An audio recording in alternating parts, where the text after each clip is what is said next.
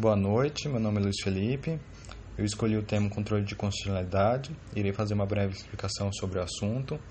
Eu escolhi esse tema porque alguns grupos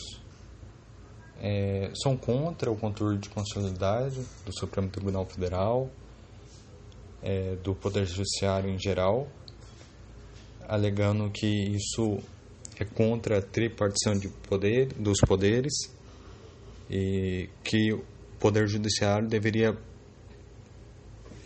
permitir que o Poder Legislativo legisle como bem entender. Entretanto, não é assim que deve ocorrer, pois há assuntos que são urgentes e o Poder Legislativo não consegue ou simplesmente não quer debater sobre o assunto, sobre determinados assuntos, por considerarem temas que podem prejudicá-los na reeleição, por exemplo. O que força a necessidade do Poder Judiciário utilizar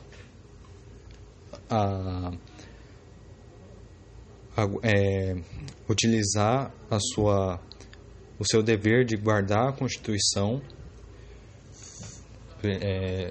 e agir em momentos em que o Legislativo se omitem, ou quando o Legislativo legisla de maneira errada, contra a Constituição, contra os direitos fundamentais, contra os direitos humanos, contra a própria lei que eles mesmos criam. Acabam criando leis que se contradizem.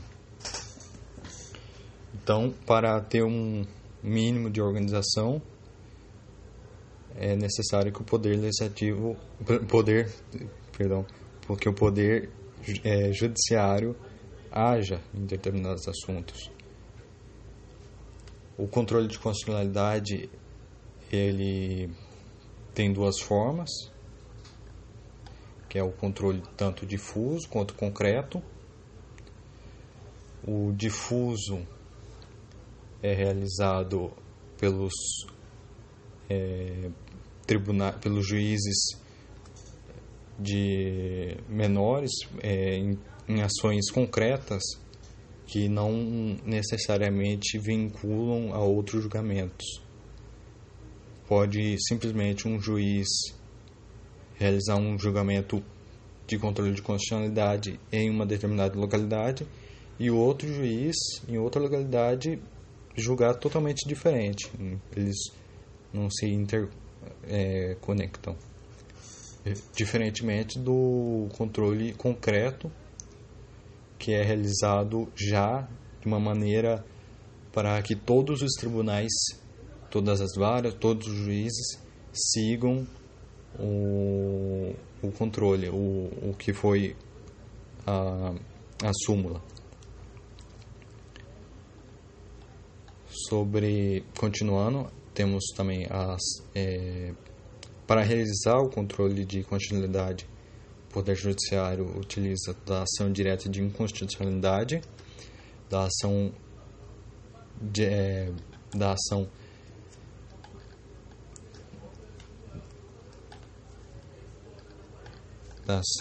direta de inconstitucionalidade, da ação tanto por ação ou omissão, ação declaratória de constitucionalidade, que vou começar explicando pela ação direta de inconstitucionalidade, que é quando é apresentado perante o Supremo Tribunal Federal leis ou normas, podem ser municipais, podem ser federais ou estaduais, que é contra a Constituição.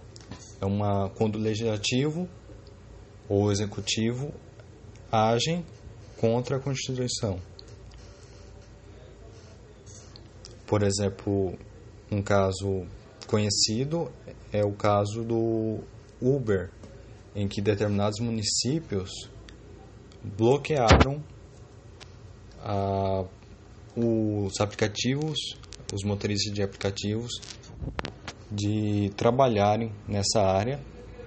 Entretanto, o Supremo Tribunal Federal agiu argumentando que os municípios não têm competência para determinar esse assunto, que é uma competência exclusiva da federação. Tá, e o outro que eu quero falar é a ação direta de inconstitucionalidade por omissão, que é quando o legislativo ou o executivo não cumprem o que a lei diz, não cumpre o que a Constituição propõe.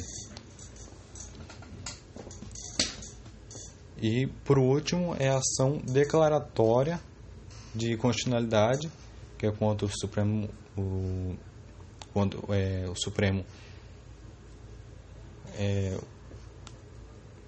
valida uma determinada norma, que por alguma razão, por algum motivo, tinha sua eficácia questionada. Essa é a minha apresentação, meu podcast.